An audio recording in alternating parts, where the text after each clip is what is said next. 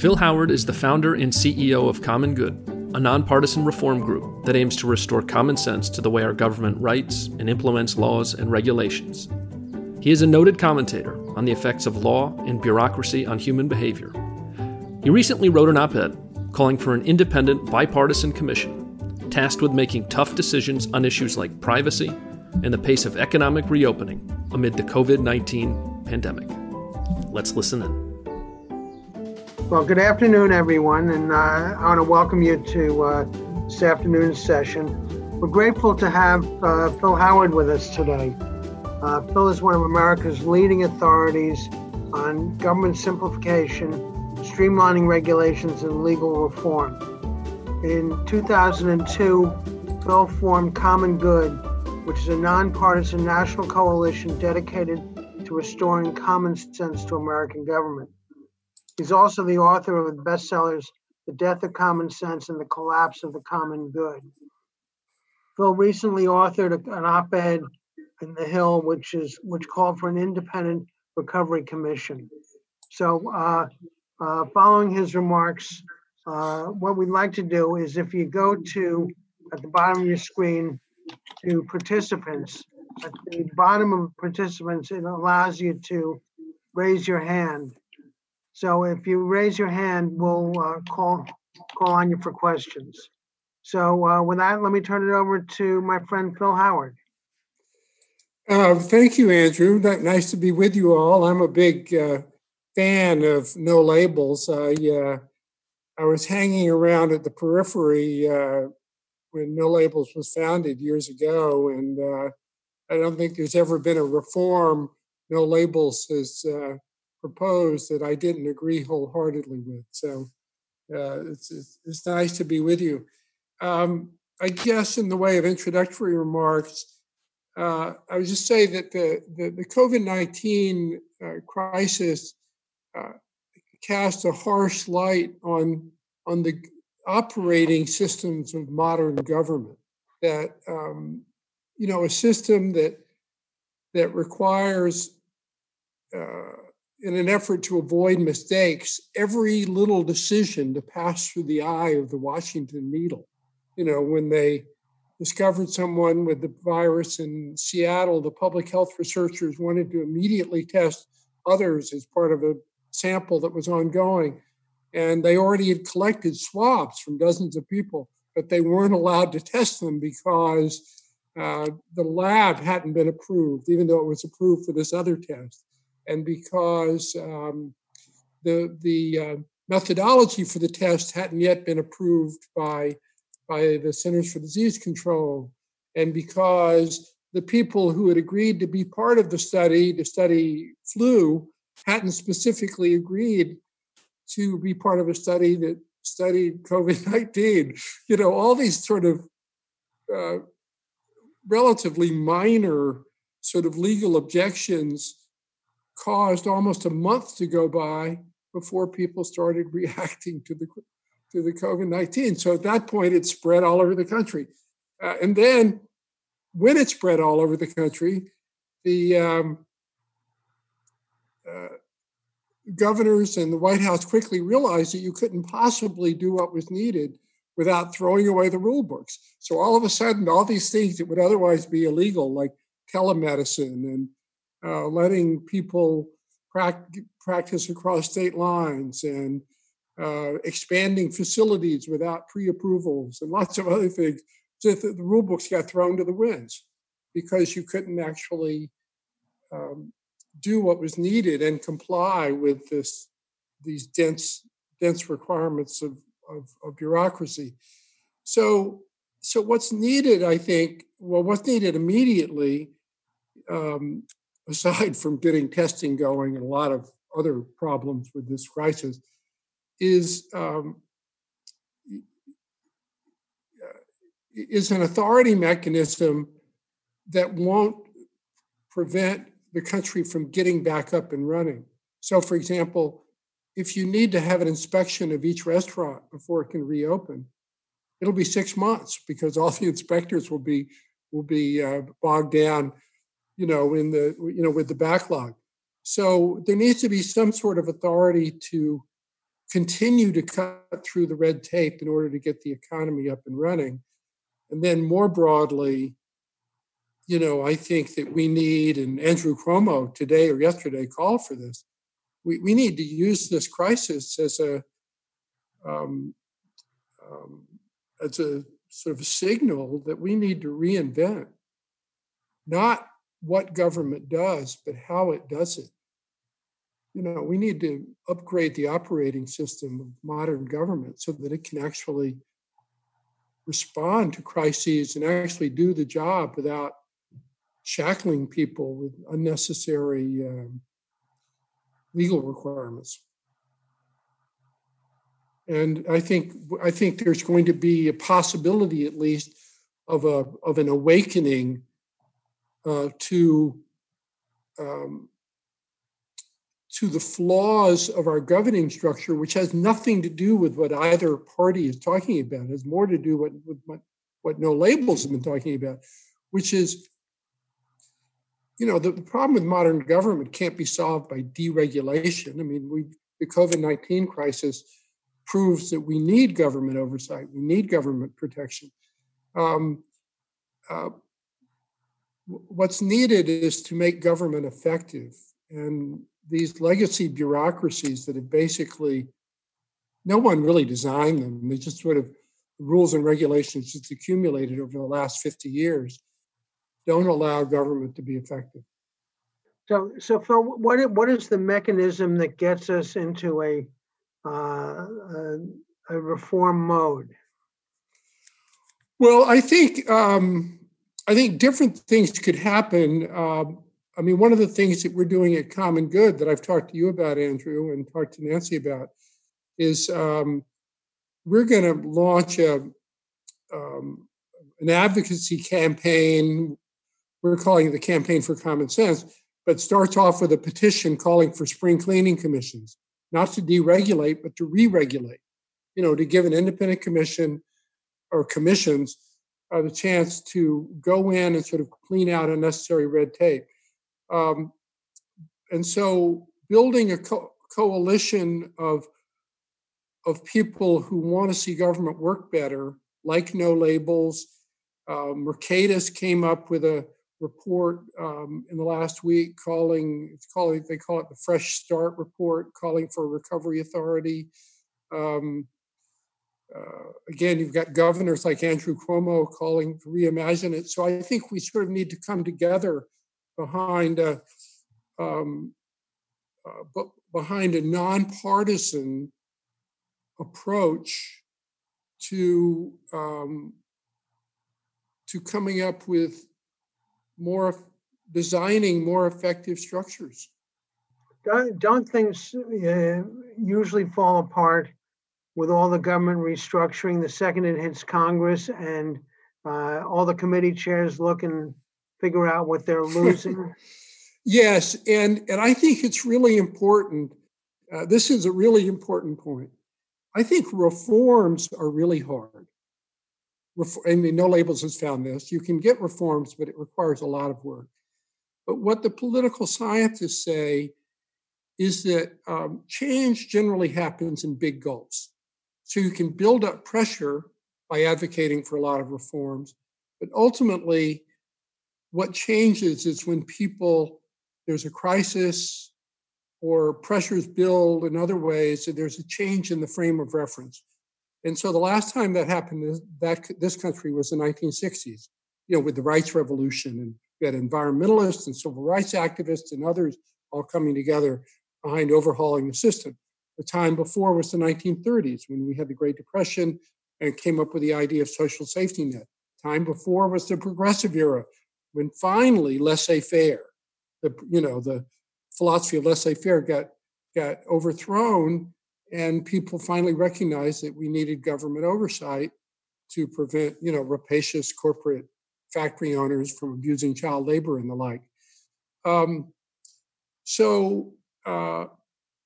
In those periods, Congress doesn't have a chance. Congress just has to go where the tide is going. But if you don't have an overwhelming public demand for change, then you're right. Congress, every look at Washington. Washington is whatever it is, 10,000 special interest groups all dedicated to the status quo, right? So they get in the way of most reforms. Well, they say, why waste a good crisis? Yeah, exactly. And, and I think this crisis really, it's interesting. The recent surveys have shown unprecedented demand on the order of 2/3 of American voters for, quote, very major reform of Washington. Paul Light is, the NYU political scientist, has done a bunch of these studies. But no one's really presented the public with a coherent vision of what that would look like. And so the public who wants very major reform is fragmented across Bernie Sanders supporters and Donald Trump supporters and, people who are sort of imagining some idea of what would be better without any coherent idea about how schools might work better or how healthcare might be less expensive and therefore, more available and such. And we think, I write books about it, that there is a way of bringing this drive for reform together, and it's behind the idea of simpler systems that are activated by humans taking responsibility instead of 1,000-page rule books and, years-long procedures and stuff. Joel Myers. Yeah, introduce yourself and where you're from, please. Yeah, I'm founder and CEO of AccuWeather, and I'm in State College, Pennsylvania. I think the world is changing so rapidly that the events that are unfolding will greatly change what people believe they want. So any assessment we make now is really looking in the rear view window.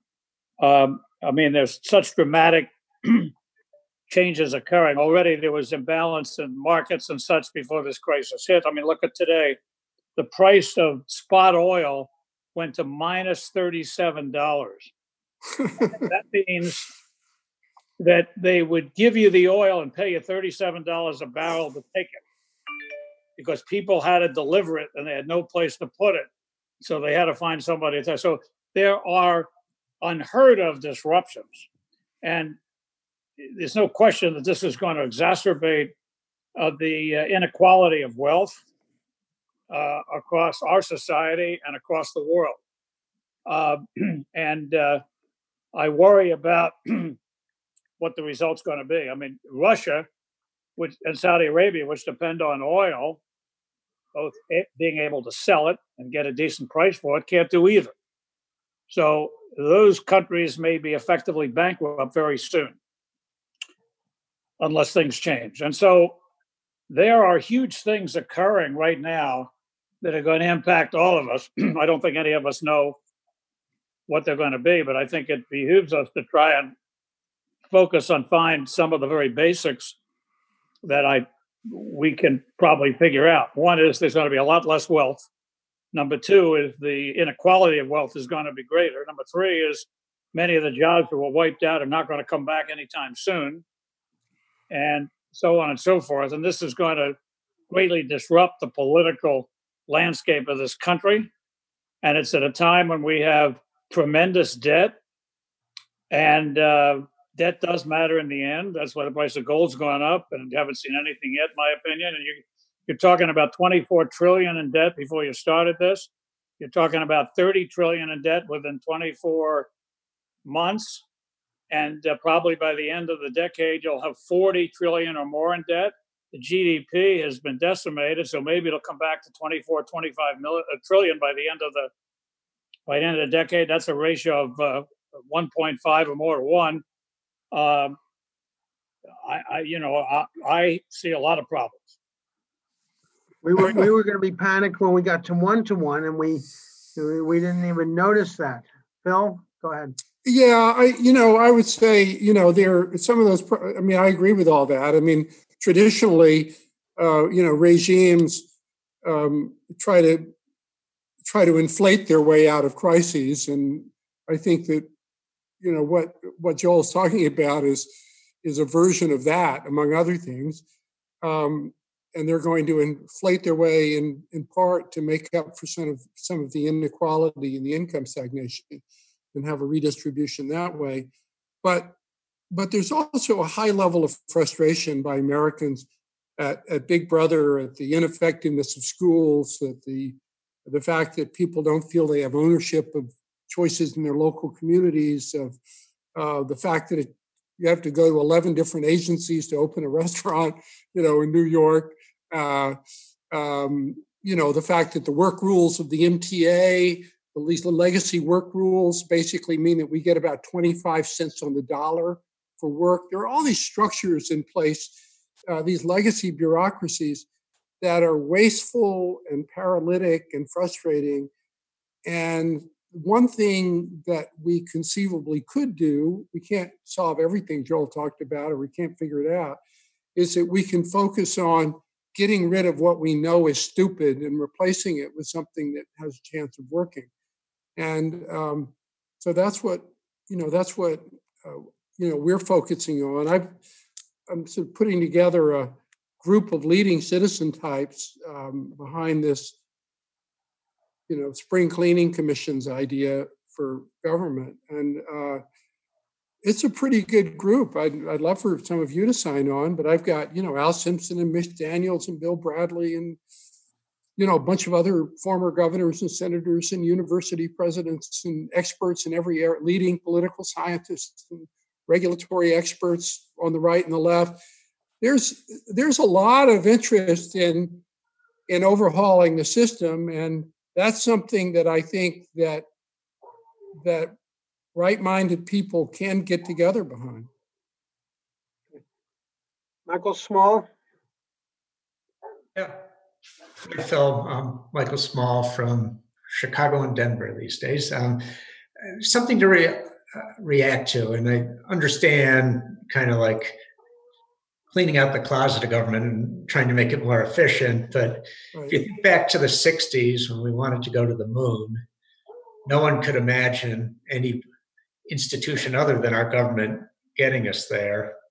If we're trying to get to Mars now, no one could imagine our government doing, and we turned. That's right. The SpaceX has to do it for us. Yeah, Elon Musk is going to try and do it. High tech is going to do it for us. And the best and the brightest used to go to work for government to try and solve problems like that. Now, in general, the best and the brightest go anywhere but to government to try and solve problems like that. Isn't there something more fundamental and what the role of government is that we really got to step up to? Yeah, it's really important. Your point's really important. And I had a book come out last year called Try Common Sense, what I encourage you each to buy 100 copies of. But basically, the narrative is that after the 1960s, because we were so traumatized by the bad values that we woke up to that really were bad, racism, pollution, all that kind of stuff, we changed our values, which was good, but we changed the operating system of government explicitly to avoid human choice. We didn't have 1,000-page rule books before. Now the rule books not only tell you what to do, have a safe workplace and principles, they tell you exactly how to do it. The light socket must be exactly 3 inches away from the sink, that sort of thing. And elaborate procedures before any public health researcher could go test something to make sure they didn't make a mistake. And the problem with this system is it's paralytic. It's a version of central planning. And Cass Sunstein and I have this disagreement. It's a Harvard Law professor who was regulatory czar under Obama, a brilliant guy. And in general, he and I are, agree in this, have the same sort of philosophical view about how governments would work, except that he thinks that this is a matter of degree. And he wrote a column last week for Bloomberg saying that we need to clear out the regulatory sludge, too many forms, that sort of stuff. I don't think it's a matter of degree. I would go with you. It's a matter of philosophy. We tried to create a government better than people, and we've ended up in the system where basically nobody's in charge. Who's responsible for the failure of schools? Nobody. Who's responsible for the excess healthcare costs? Nobody. Who's responsible for anything? Nobody. Because we've created this system where the system tells you what to do, and people can't actually roll up their sleeves and make anything work. And I think we have to challenge that frame of reference and replace. I don't think you can repair the system. You have to replace it with something that actually that honors human agency, that honors the ability of people to do things. I think it's really, and that's what this book I wrote, Try Common Sense, is about. And that's sort of what this advocacy campaign that we're going to launch in a month or so is aimed at provoking first a national debate on. My question had to do with whether or not there's a consensus among, we've got 16 people here, whether there's a perception that we're heading into a deep recession, or whether or not we're going to actually tip over into the reset for a global depression, in as much as that affects policy initiatives. I'm trying to get a general idea about a rough poll as to how people think. I think you've got 109 people on the call here, and you probably have 109 different feelings, but nobody is very optimistic right now. I would hazard a guess. Well, quick question to Mr. Howard. Assuming that state and local governments in the next 90 days, particularly the local governments, are broke, how do you see an initiative gaining traction when all of the local government budgets are going to be drastically cut? Well, I think, economic duress, unless the federal government just prints money and bails everybody out, which is what they did in 2009, economic duress can be a great stimulus to get rid of inefficient work rules and to get rid of unnecessary red tape and begin to prioritize what we really need government to do and what we no longer need. Almost half the states now have more non-instructional personnel than teachers. So think about that. What are they doing? They're filling out forms. They're keeping track of things. The system needs to get rebooted. It's just the wrong use of resources. John Muse, we got peanuts there? Yeah, I was going to say, to the question of depression, I think there's a real chance of depression. If we don't get open, we got major industries under duress. If we don't get this economy reopened by the fall, I think we tip over into a depressive era. And then you got the people below the median income level out of money, and we could have a lot of social unrest. I'm concerned. I'm very concerned. And we've got Melvin Gray and then Joel Myers. Melvin? I guess I have to unmute myself. I think I did that. You did that.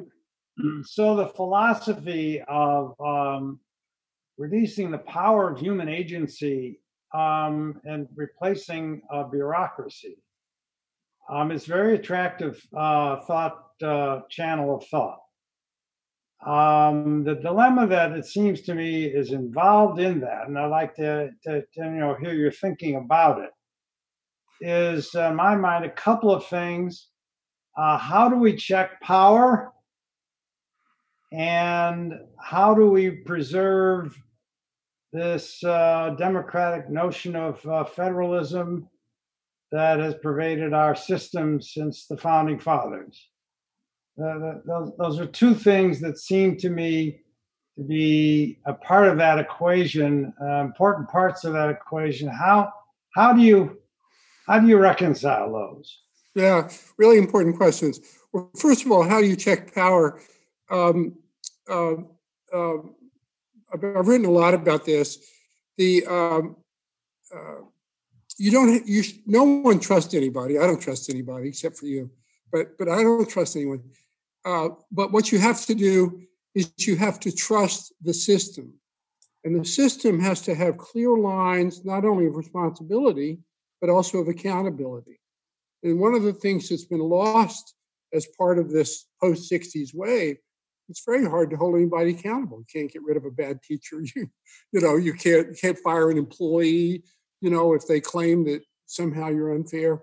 So it's really vital for a healthy institution, both to make everybody feel like they're all in it together, and also when there is an abuse or somebody who can't do the job, to be able to get rid of those people. I mean, the Constitution doesn't tell us what unreasonable searches and seizures are or freedom of speech is.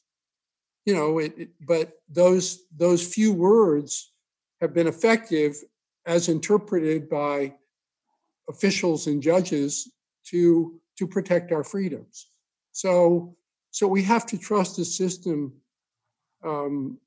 that includes accountability as well as responsibility. The second question is what? Federalism. Oh, federalism. Oh, really important question. One of the problems with a system of regulatory micromanagement, with 1,000-page rule books and reports required by the Federal Education Agency and all that kind of stuff, is it disempowers people in localities. Is it, they're tied in knots by all the requirements of complying with all these rules.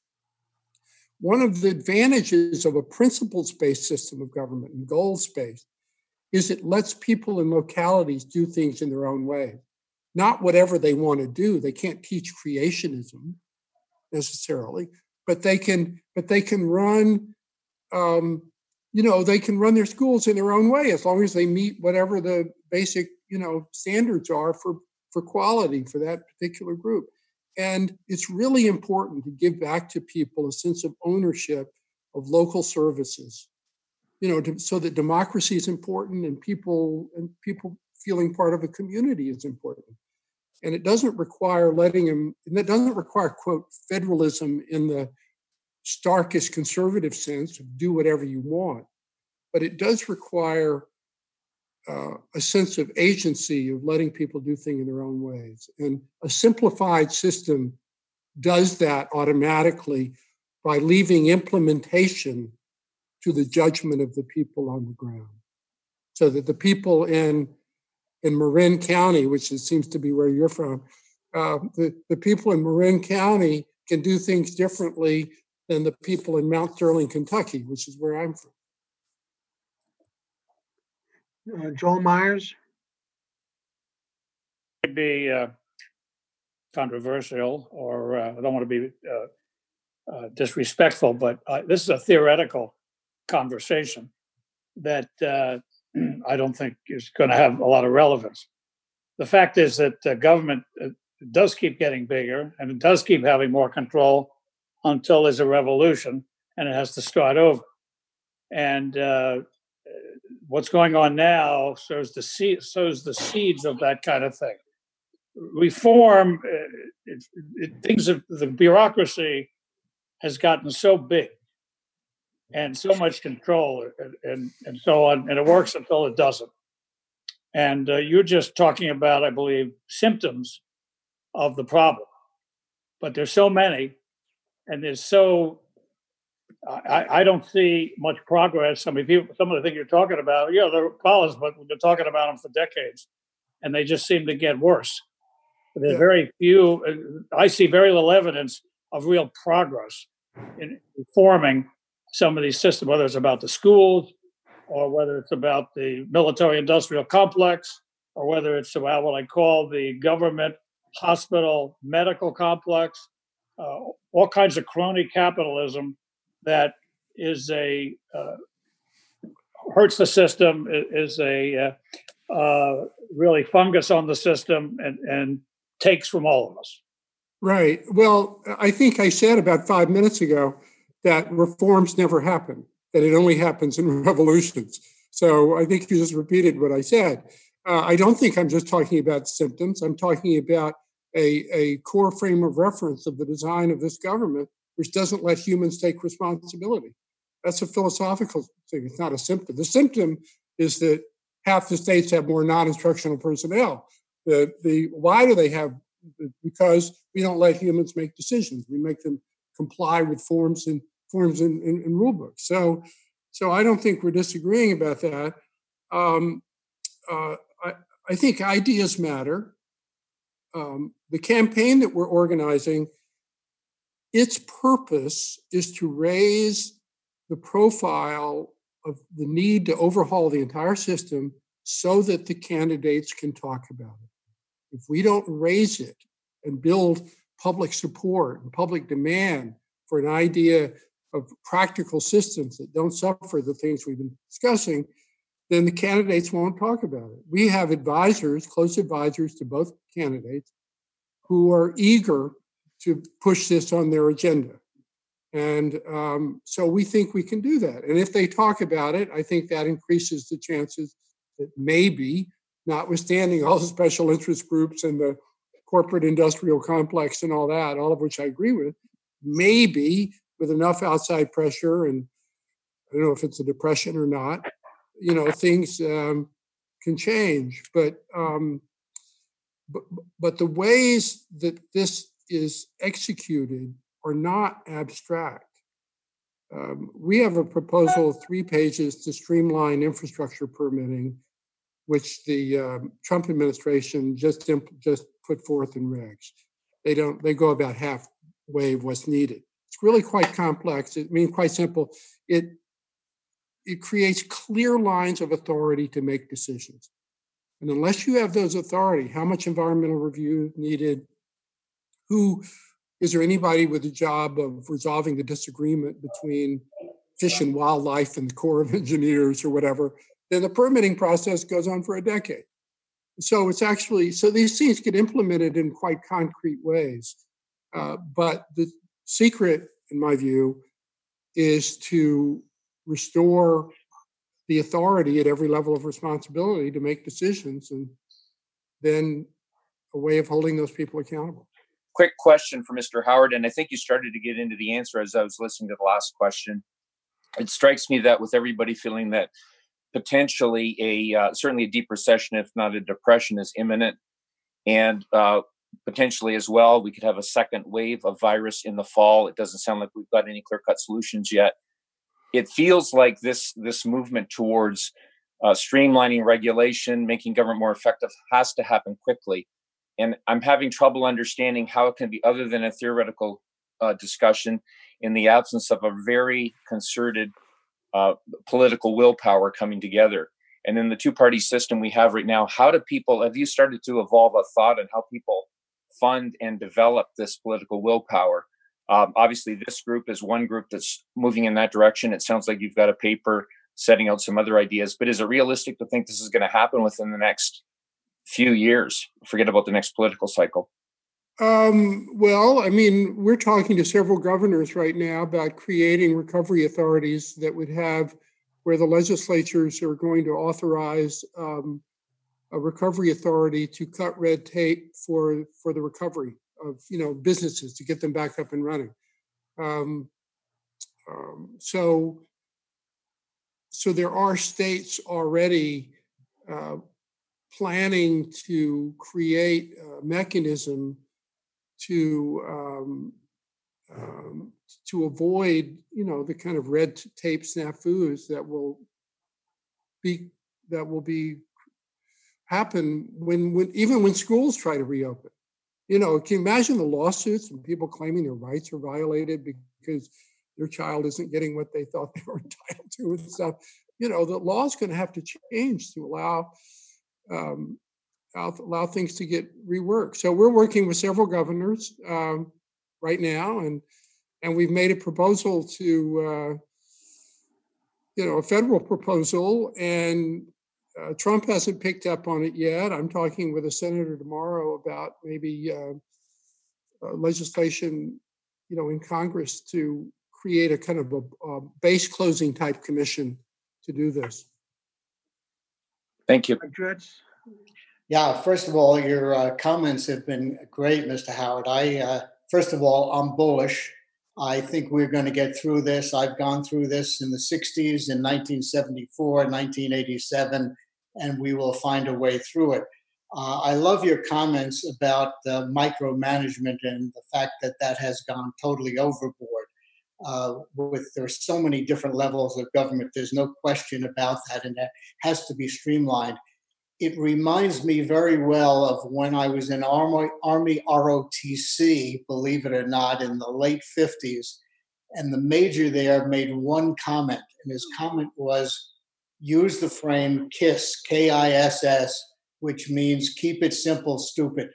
Right. And that, in effect, is, I think, where we have to go and what you're relating to, because unless we put it in the hands of people and stop these 1,000-page documents, we're not going to get any place. I'm glad you raised that. Thank you. There's a lot of organizational theory on this that people haven't, in my view, given sufficient attention to. There are some areas where a tiny mistake can result in a tragedy where you want to have detailed checklists and the like. But for anything that involves trade-offs, including trade-offs of time and resources, you really have to be able to be agile and adaptive on the spot, whether it's a teacher running a classroom or trying to figure out supply difficulties for medical supply. And we've created a system that's the opposite of that. So it's really designed for failure.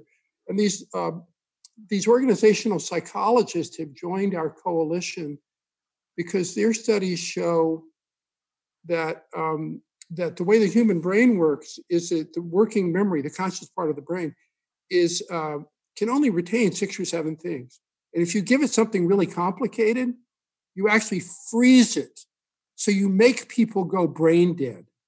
All they do is think about whatever they can retain in their brain. And so we've created this lousy system where people act like they're brain dead because they're trying to keep all this stuff straight instead of focusing on whatever the goal is. Well, Phil, I'm going to ask you to tell the story of the Bayonne Bridge. Oh, yeah, okay.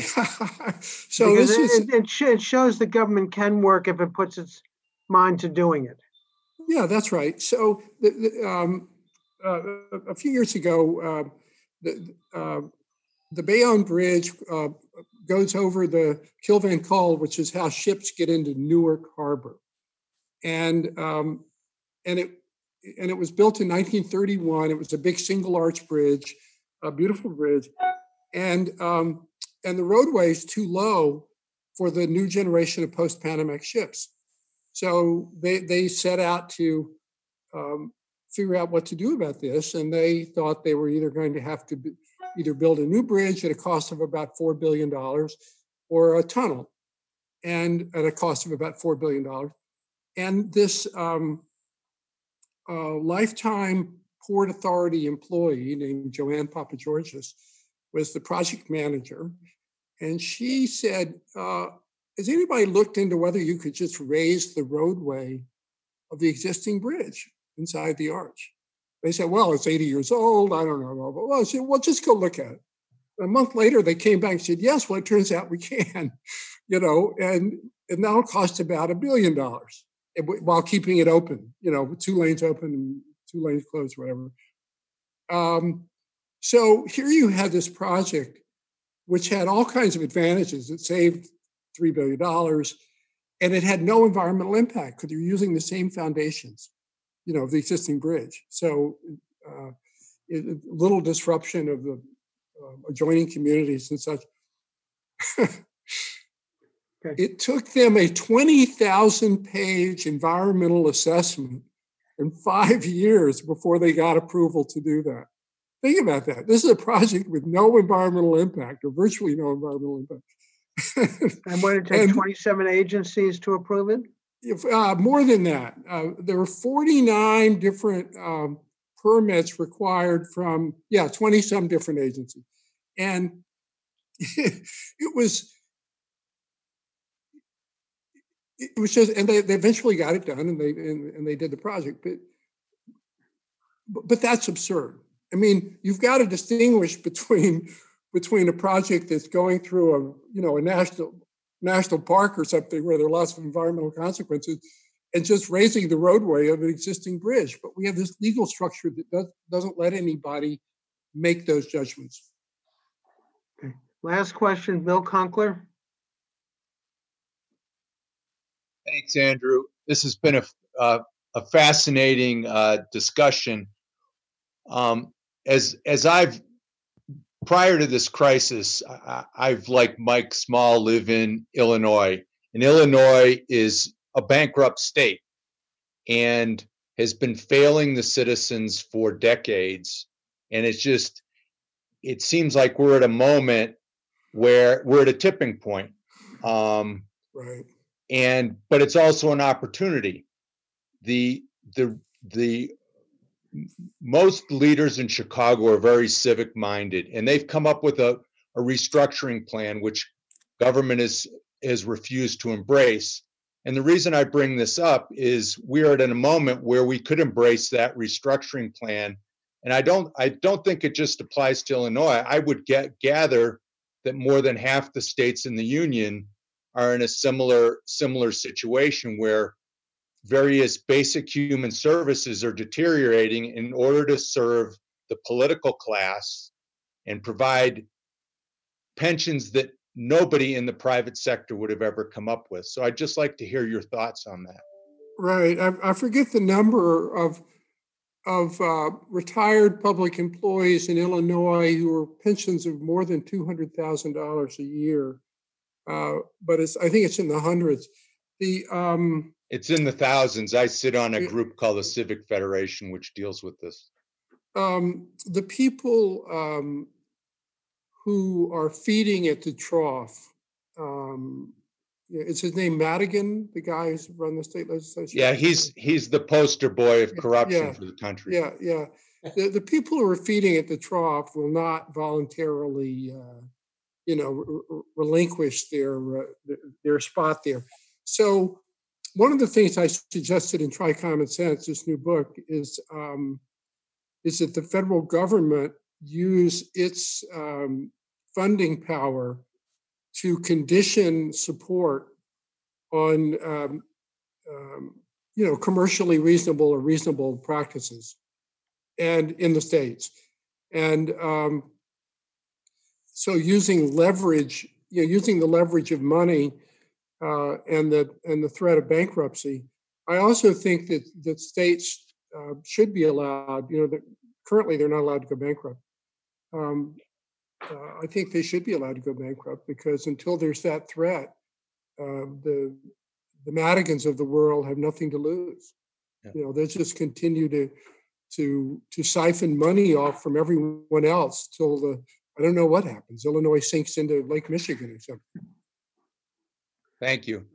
Well, Phil, thank you very much. You've raised a lot of questions, given us a few possibilities for answers, but thank you all for attending tonight. And No Labels does this every evening because we want to keep as much information out there in front of the public and let you know what's happening in the world beyond what's happening currently. So thank you all, and we'll see you all tomorrow.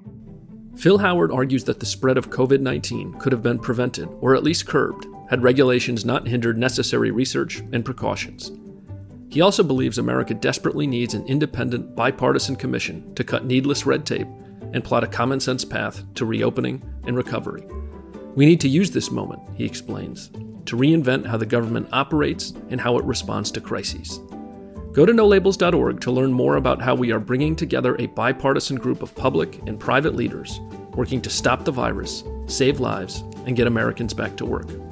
I'm Ryan Clancy, and this has been an episode of Gridlock Break, a No Labels podcast.